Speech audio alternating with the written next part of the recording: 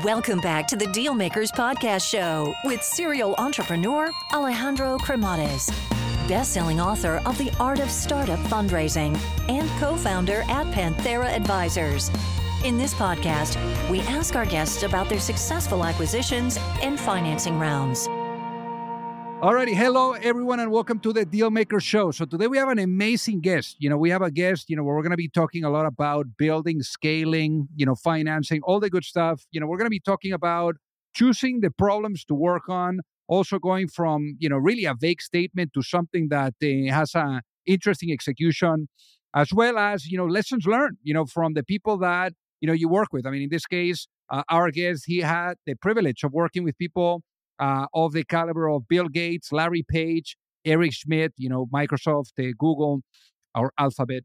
And then also about the lessons, learned along the way, whether it was on a bigger company or on a smaller company, because he's done it now 3 times, 3 times where he has been the founder. And now he's going to be talking to us about his rocket ship. So without further ado, Adrian Aoun, welcome to the show. Not at all. Thanks for having me. Been a big fan of what you're up to over here. So I feel like, long-time listener, first-time caller over here, but happy to be on. Thank you so much, Adrian. Means a lot. So let's do a little of a walk through memory lane. How was life growing up? Because it was a combination between Paris and then also the U.S. Yeah, so let me tell you, first off, Paris is amazing. I still remember the croissants like it was yesterday. But, we moved to the U.S. when I was pretty young. And I want you to picture, I've got parents who at the time barely spoke English. My first language was French. So, I'm growing up in Los Angeles with this thick French accent. I mean, to the point where I couldn't say or even hear the difference between three, free, and tree. They all came out FWEE, fui, which I know sounds really cute until you realize, wait a minute, you're in a school where everybody else speaks English perfectly, and so you're just going to be the made fun of kid.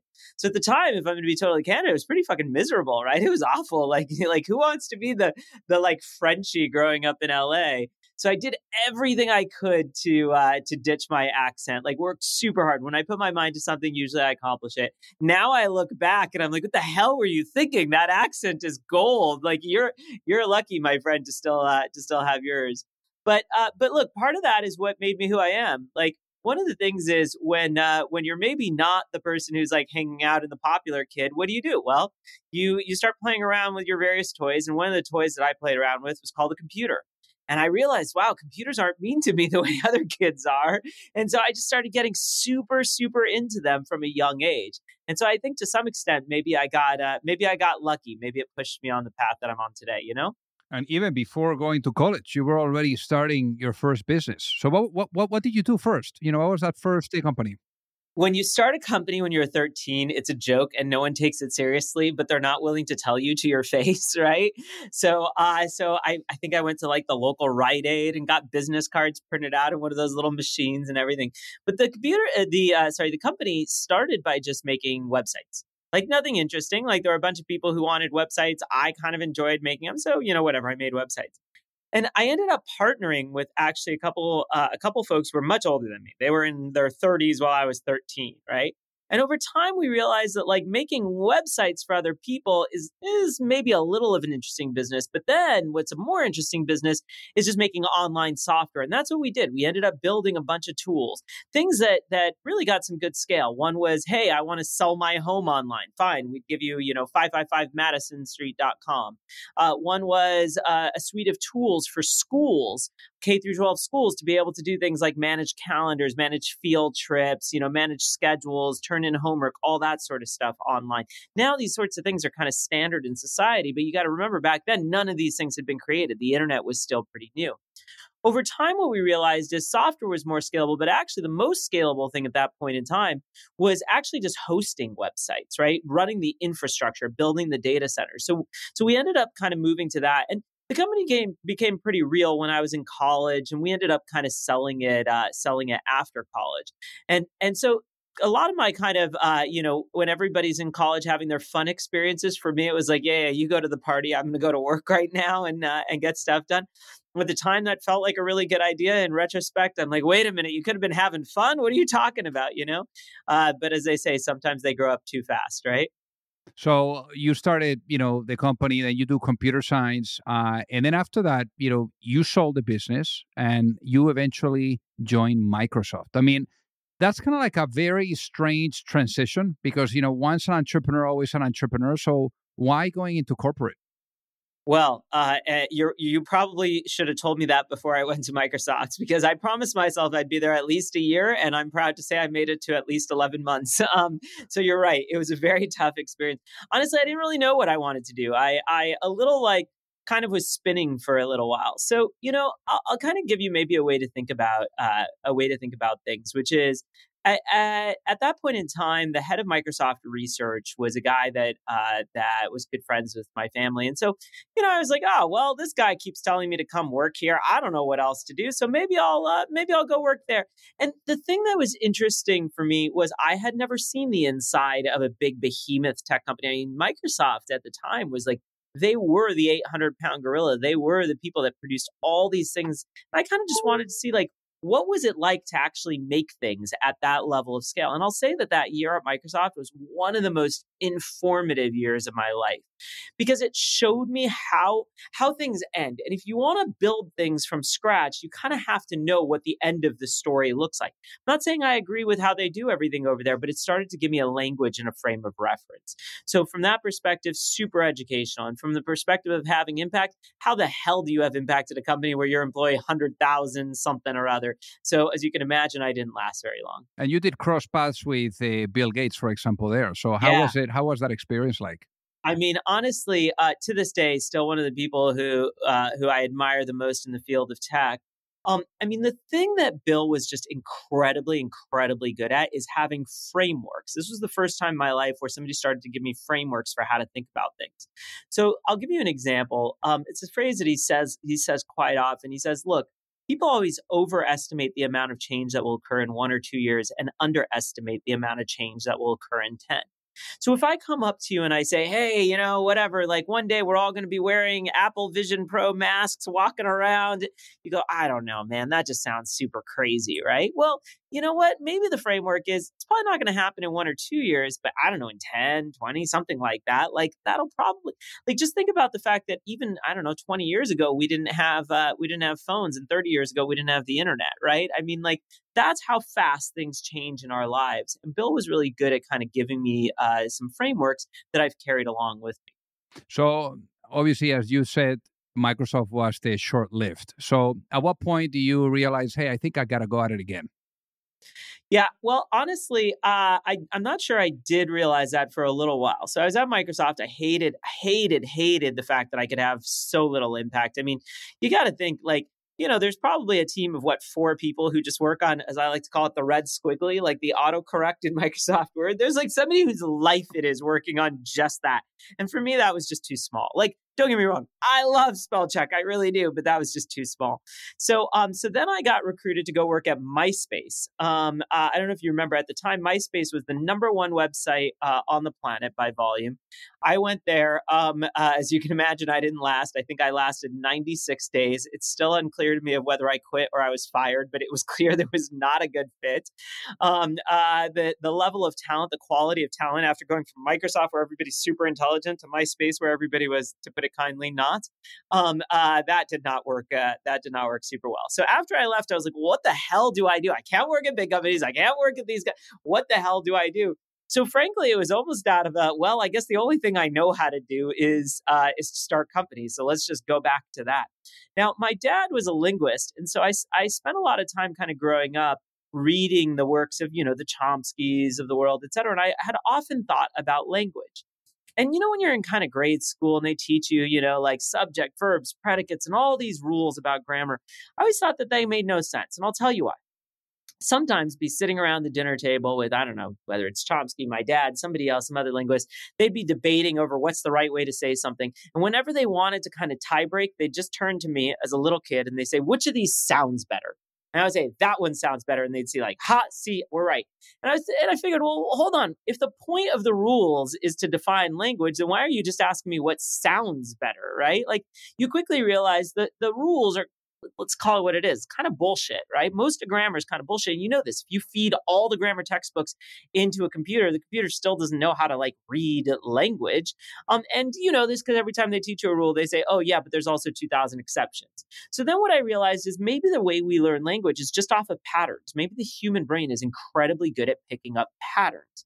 And so what we did is we started to say, can we teach computers to read and understand language? Again, merely by using the patterns. And it turns out you can. It turns out you can quite well. So what we did is we did deep learning applied to natural language. And if you think about this whole AI revolution right now, who would have thought it was deep learning applied to natural language?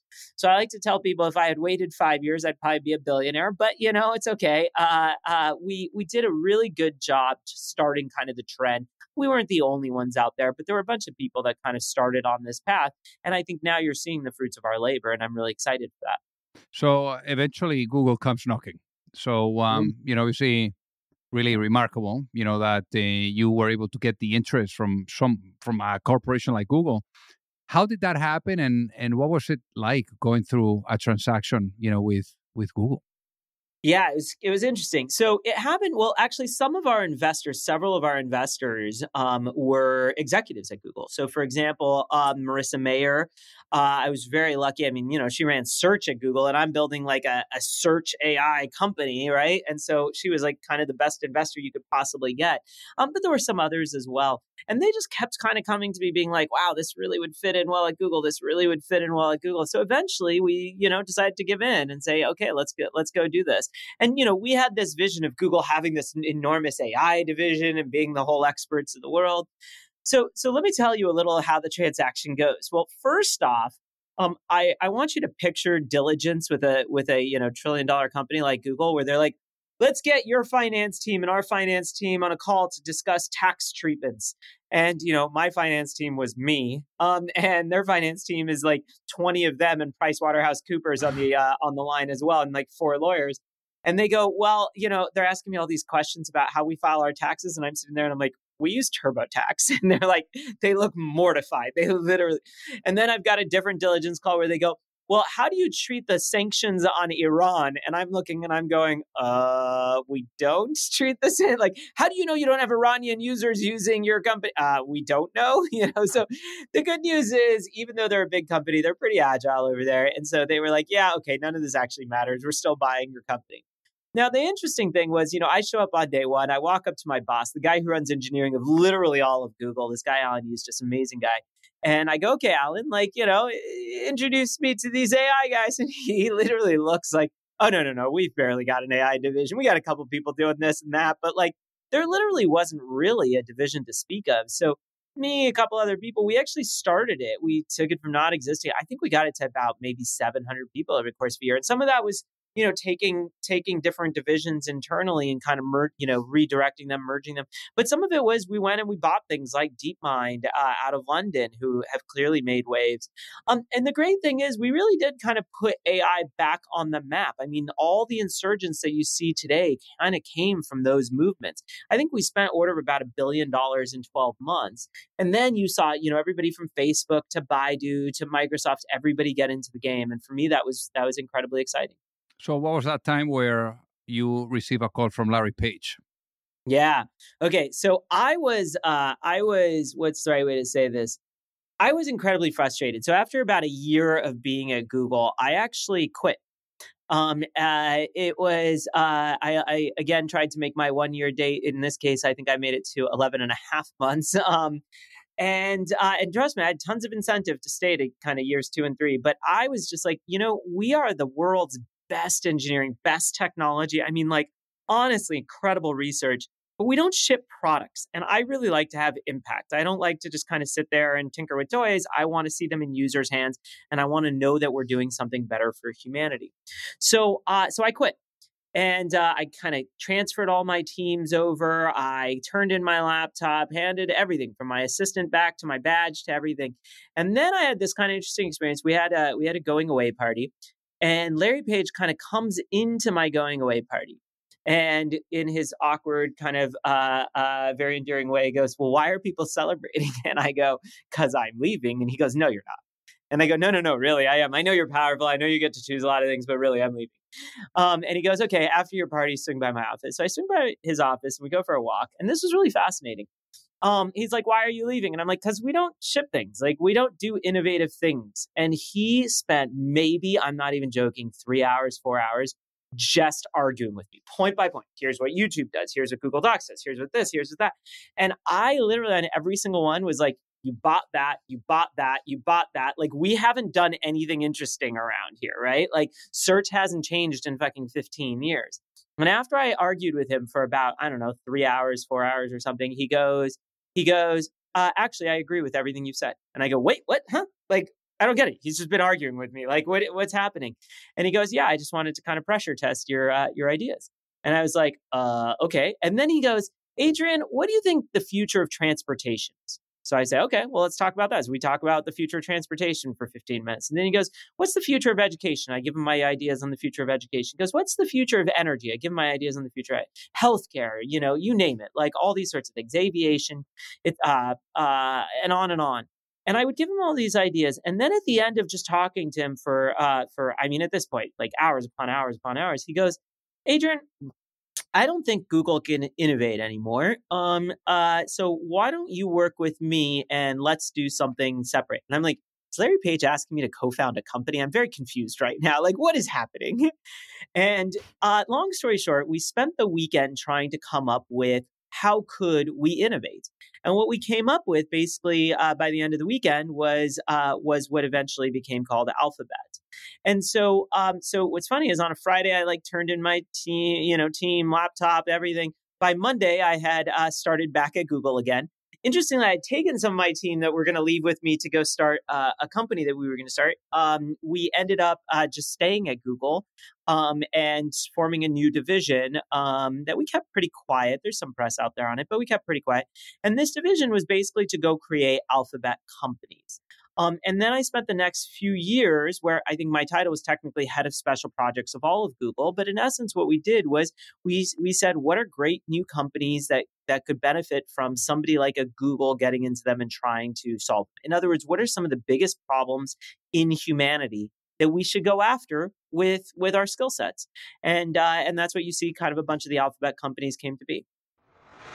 Hey guys, so pardon the interruption here. So I got to tell you that, for those of you that are either looking to raise money or you're looking to get your company acquired, you don't have to be alone. There's a lot of psychology that needs to be blended with strategy, with methodology, with process. And it's very hard. And already doing your business alone is super, super difficult. So I remember, back then when I was an entrepreneur, I kept really experiencing the challenge of either knowing or finding the right type of access to the right type of investors, or really understanding what was the right type of guidance, that would carry me through the process, whether it was with seeking money or with going through the acquisition.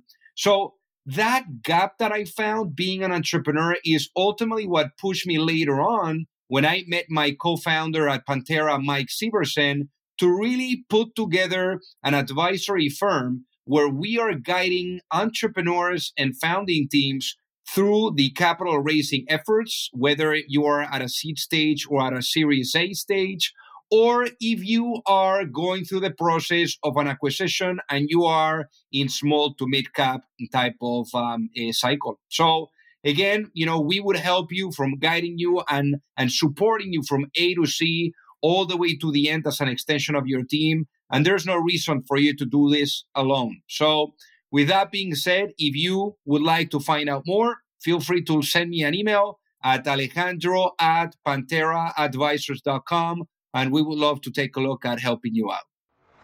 So what is typically, like that process of having, let's say, like a vague statement, like an idea of something big, a big market, or the way that you're seeing the future to the moment that you're in the execution of it? Yeah. So this is actually one of the hardest things in the world. And kind of empirically that it's one of the hardest things in the world, because if you were to just kind of look at, how much do founders make in Silicon Valley tech companies versus engineers? And you're like, wait a minute, the engineer did all the work. They built the damn product. What did the founder do? Well, they just had an idea and they went after it. Well, it turns out founders make a lot merely because it turns out going from some vague notion to what do you do is an incredibly hard problem. But I actually think it's a little more formulaic than people realize. So what we did, our group was called Javelin. And the idea of Javelin was we're gonna like take some big shots, right? And what we did was we started with what's the meta problem statement that we care about, and like can we actually measure it? And for us, the number one thing that we cared about was QALYs, QALYs. This is quality adjusted life years, and basically what it's saying is we want humans to live longer lives. But you also have to quality adjust it, right? Because it turns out if you live an extra 100 years, but you're in a wheelchair, that's not as good as if you're running around vibrant, right? And so this is a metric. We didn't invent that metric. It's a metric that that a bunch of people actually in the nonprofit world use. But then what we did is we just started to rank all of society's problems against QALYs. Can't do this perfectly, but the idea is you want to get the dumb things pretty low and the impactful things pretty high. It doesn't have to be perfect. And so once you do that, you start looking at problems like gender equality or getting people out of our overcrowded prisons, or can I solve racism? What should I be doing about birth control? What should I be doing about healthcare, et cetera? And there were a bunch of these things that we kind of said, hey, these could have an enormous amount of impact. And we worked on problems related to trying to solve climate change, to problems related to free energy, making energy free, to building cities.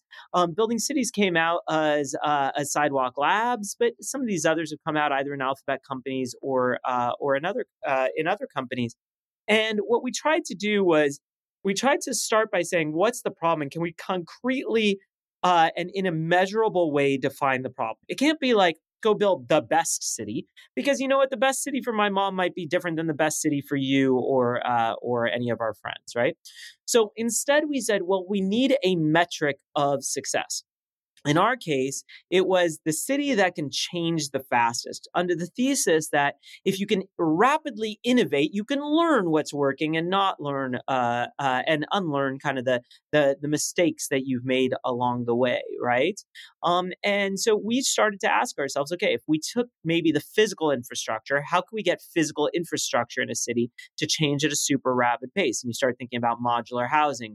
You start thinking about lightweight materials. You start thinking about separating the layers so that your house is maybe a thin shell and something else deals with protecting you from the weather. We had all these sorts of notions, but we did this in everything. We did this in healthcare. How can we get people to live longer? We did in education. How can we improve education rates, et cetera?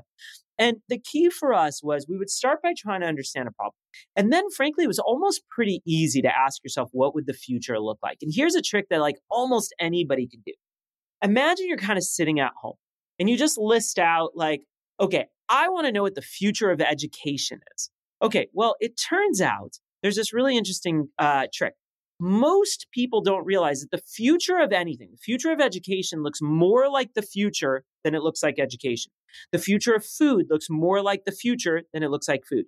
In other words, if you want to know what the future of food is, do you go up to Wolfgang Puck or do you go up to a material scientist at MIT? Probably a material scientist at MIT. He may not be a good chef, but he can predict the future. So once you know that insight, it's actually pretty easy. What you do is you start by saying, okay, let's take education and let's just list out a bunch of technologies that have hit every other industry. Personalization, using big data, using artificial intelligence, online connectivity, you name it, all these sorts of things, right? And now you say, okay, but what is the future of anything? What's the future of clothing when it's personalized? Well, that's pretty easy, right? No longer is it small, medium, or large, it fits to me. What is the future of clothing when it's connected? Well, easy. No longer is your piece of clothing a dumb piece of clothing. Now it's able to kind of send and receive data. What is the future of clothing when it contains over-the-air updates? Well, easy. No longer is a piece of clothing static. Maybe it can change its design over time. You can start to kind of predict out what do each of these things look like. And then if you just ask yourself, fine, what is clothing that is online, connected, gets over-the-air updates, uses AI, et cetera, it becomes really obvious what the world's going to look like. And once you see that kind of tangible image of that's where we're trying to go, it becomes a lot easier to work backwards and say, ergo, my first step is X, Y, or Z. So obviously here you're having a really tremendous, career with Google, incredible ideas, being able to work with the likes of Larry Page, also Eric Schmidt. Really amazing, no? And what an experience for you. But eventually, your older brother gets sick, and Mhm. that changes the course for everything. So what happened? Yeah. Yeah, well, imagine like I on a Monday I'm at Google trying to solve AI. On a Tuesday I'm like sitting in an exam room and I see doctors kind of like sitting there with post-it notes and I'm saying like, are you fucking kidding me? Like where's the AI? And honestly, you quickly realize like healthcare is just a pile of crap. Not only is it a pile of crap, it's not even an evenly distributed pile of crap, right? There's about 8 billion people on the planet. Less than 2 billion of them have access to anything you and I would call like a real form of care. So I'm sitting here as an engineer in the year, whatever, 2024, and I'm like, this makes no sense. We can get smartphones to the whole damn planet. Why can't we get basic healthcare there? When you peel back layers of the onion, one of the things you quickly realize is healthcare is based on doctors and nurses. Now, I love doctors and nurses, but you're never going to scale them to the whole damn planet. Doctors are too expensive, and there's not enough of them. So I started to ask myself, what would it look like if instead of building healthcare as a service, we rebuilt it as a product? In other words, what would it be like if we just tried to take every single thing that doctors and nurses are doing and just migrate it over to hardware and software? Like, holy shit, if you could do it, you could scale healthcare up to the whole planet, apply all the AI you want. It's going to be fucking awesome. Now, it turns out that that's one of those things that's a little easier said than done, right? I wish somebody had told me how hard it would be when we embarked, but oftentimes they say the naivete is what carries you this far. So that's what we've been kind of working on for the last, I don't know how many years it's been now, 6 years, some ungodly number of my life. But we're every day making a little more progress towards that goal. So for the people that are listening, forward. I mean, obviously, you guys, hit it off in 2017. So it's been now like 7 years, over 7 years, which is incredible. I guess for the people that are listening to get it, what ended up being the business model of Forward? Yeah. So basically, we started by we figured if you want to boil the ocean, you have to start somewhere. Tesla starts with their Model S and goes to their Model 3. So what's our Model S? Well, our Model S is we started by building a super high-tech doctor's office. We did one in San Francisco. It's done pretty well. So we scaled it up. We're live in about 20, 25 cities all across the country. But immediately you go, okay, Adrian, but a high-tech doctor's office, like how's that ever going to scale to the whole planet? How's that going to bring about your AI future? But think about what we've been doing. Every day we've been watching what happens inside of our clinic. So you come in, you sit in the exam chair, you talk to your doctor about the flu. And I go, wait a minute, why'd you even come in? Let's just build that into the mobile app. Next guy talks to his doctor about skin issues, I build a skin scanner. Next guy talks to his doctor about heart issues, I build a body scanner. And slowly but surely what we've been doing is just migrating every single thing from doctor and nurse to hardware and software. Until what you realize at the limit, we only want to be building hardware and software. We don't even believe a doctor's office should exist. And that's kind of the phase that we're in now. So now we've been rolling out what you can almost think of as our Model 3. We call it the Forward Care Bot. It's a super futuristic AI-driven doctor's office. And the way I like to think about it is, if Elon has a self-driving car, well, this is the autonomous doctor's office. It's taking advantage of all the new AI that we have in society today. And it's pretty cool. It's pretty futuristic. You walk up to it, you unlock it with your phone. Immediately, it's like, hello, Adrian, welcome to Forward. Please step inside. And as you do, it basically loads up a bunch of different apps for you to play with. You choose the body scan app. It's like, please stand still. It rotates you in a circle, takes a whole bunch of readings, shows you the results on the screen, explains them to you, and then gives you your treatment, whether it's a prescription, a plan, whatever makes sense for you. Let's say you choose heart health. It's pretty badass. It actually opens a tray and hands you a sensor, shows you how to hold that sensor against your heart. Again, takes the readings, gives you the results on the screen, explains them to you, and gives you your treatment. And what you realize we're doing is we're starting to put healthcare back in the hands of consumers. No longer is there somebody standing in between you and the care. Now you can get the care whenever you want. And you can almost imagine what we're doing a little like building the iPhone, right? The first iPhone came out, didn't do too much. So what Apple do? Well, they add 3G, they add 5G, LiDAR, gyroscope, GPS. Well, for us, it's the same thing. You can now do blood tests. We're working on everything from EKGs to ultrasounds to you name it. We want to kind of build it all in there. And the idea is that that's a platform, that's an operating system that other people can build apps on top of. So today we're building the apps, but over time we're going to open it up so that other people can build apps on top of us. We want to power the new wave of healthcare, similar to how Apple has powered the mobile computing wave. I've also seen that, for capitalizing the business, online, it has been reported that you guys have raised about $325 million, even though you guys don't really confirm, any of that stuff. I'd like to ask you, what has been the journey too of raising money for you guys? Because, here you are, a third-time founder. fully, exited before, so you're one of those tier zero that they are hard to come across for investors. But how did you go about making sure that you were choosing the right people for the right reasons for this? So I'm lucky in that aside from being a founder, I also invest in a lot of companies. I'm an investor in probably about 350 startups and probably about 40 or 50 funds, many of which, from the founders funds to the you name it, right? And one of the things that you get from doing that is you just get to know these people over time. And you get to know who are the people who dream big, who are the people who don't, who are the people that, let's be real, like act like assholes, who are the people that don't. And so for the people that we've brought as our investors, all kind of the major investors are frankly people I've known for 5, 10, 15 years in some cases. They backed me in my last company, they backed me in this company, and hopefully they'll back me in my next company, right? But the idea that we're looking for is people who are aligned with what we want to do. I didn't get into this because I'm like, oh, I need a quick buck. I mean, look at my resume. I'm doing fine, right? Like I got into this because I want to do something that matters, because I want to leave the world better off than I found it. And when you look across at investors today, there's some people who are just trying to make a name for themselves, trying to make that quick buck, and we don't frankly want them involved in Ford. Then there's some people who say, no, there's fundamental ways in which we can improve humanity. We can leave it better off than we found it using these skills that we were given, that we were lucky enough to have, whether that's allocating capital, whether that's technology. And those are the people we try to align themselves with. It's almost like ask yourself, who are the dreamers? Who are the people who imagine a better world and want to ensure that it comes about? When we find those people and they see the world the way we do, we usually latch on and end up working together. And obviously vision, is a big one, no? Allowing them to really get enrolled into the future that you guys are living into. And to that note, imagine if you were to go to sleep tonight and you wake up in a world where the vision of Forward is fully realized. What does that world look like? Yeah. Well, you got to start by asking, how do you sleep? I always tell people I sleep like a baby. I wake up every 2 hours and cry, right? So, sadly, if you care about your sleep, I highly recommend not becoming a founder, because you will stress every single night. There's always something on your plate. But look, the world that I dream of is a pretty different world than the one we have today. Today, we live to, I think the average is, mid 70s. And when I kind of take a step back and I ask myself, like, how do we end up here? Let's kind of look as far back as modern human history is recorded. It's about 5,500 years back to kind of the Bronze Era. But rather than starting by looking at healthcare, let's start by looking at something simple like transportation.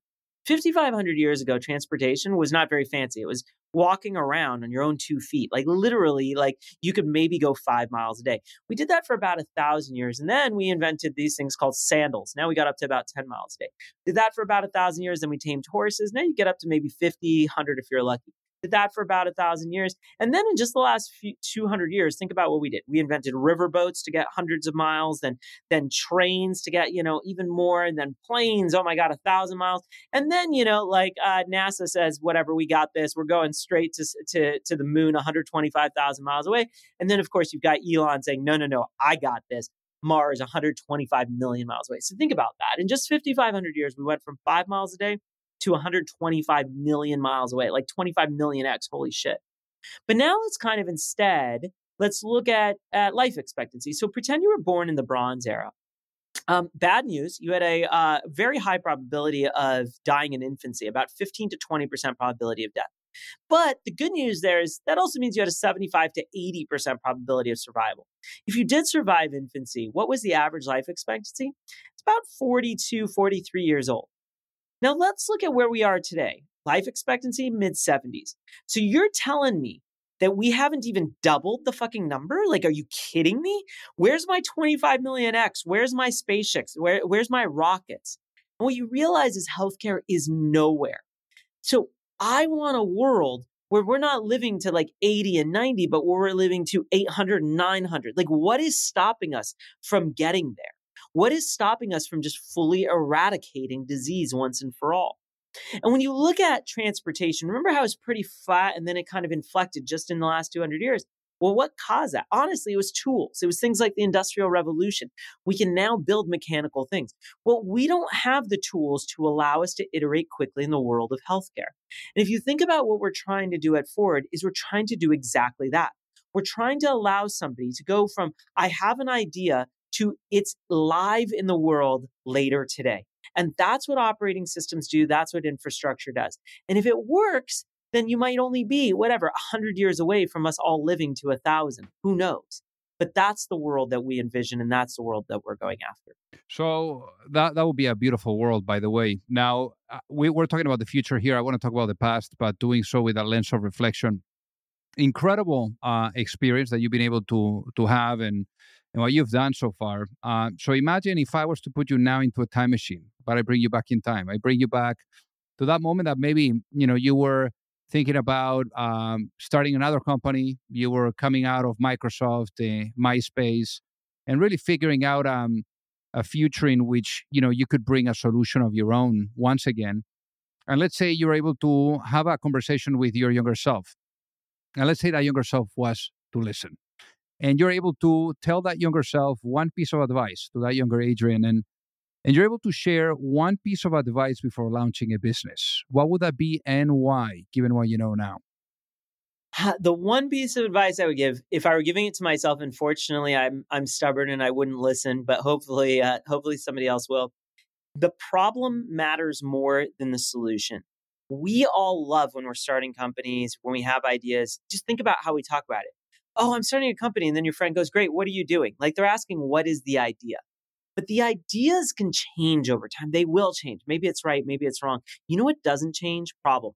If you say, I want to work on making people live longer, you're going to have shit to work on from now until forever. Like that is a hard problem. Think of Google. Like Google's mission is to understand and organize the world's information and make it freely accessible. Well, does Google know where this pen is? No. Do they know where this water bottle is? No. They know nothing. They know 0.0001% of all information at best, right? And yet, they're also one of the largest tech companies. And what it shows you is that when you work on problems that are big, when you work on problems that matter, you're going to be able to keep going for decades upon decades upon decades. So I hope that people fall in love with problems, not fall in love with solutions. Wow. Now, for the people that are listening, Adrian, that would love to reach out and say hi, what is the best way for them to do so? Oh, you can always email me or message me on LinkedIn, adrian@aoun.net, or message me on LinkedIn or on Twitter, anywhere. I'm usually accessible. That's amazing. Well, hey, Adrian, thank you so much for being on the Dealmaker Show today. It has been an honor to have you with us. Oh, it's been absolutely great to be here. I appreciate you having me. If you like the show, make sure that you hit that subscribe button. If you could leave a review as well, that would be fantastic.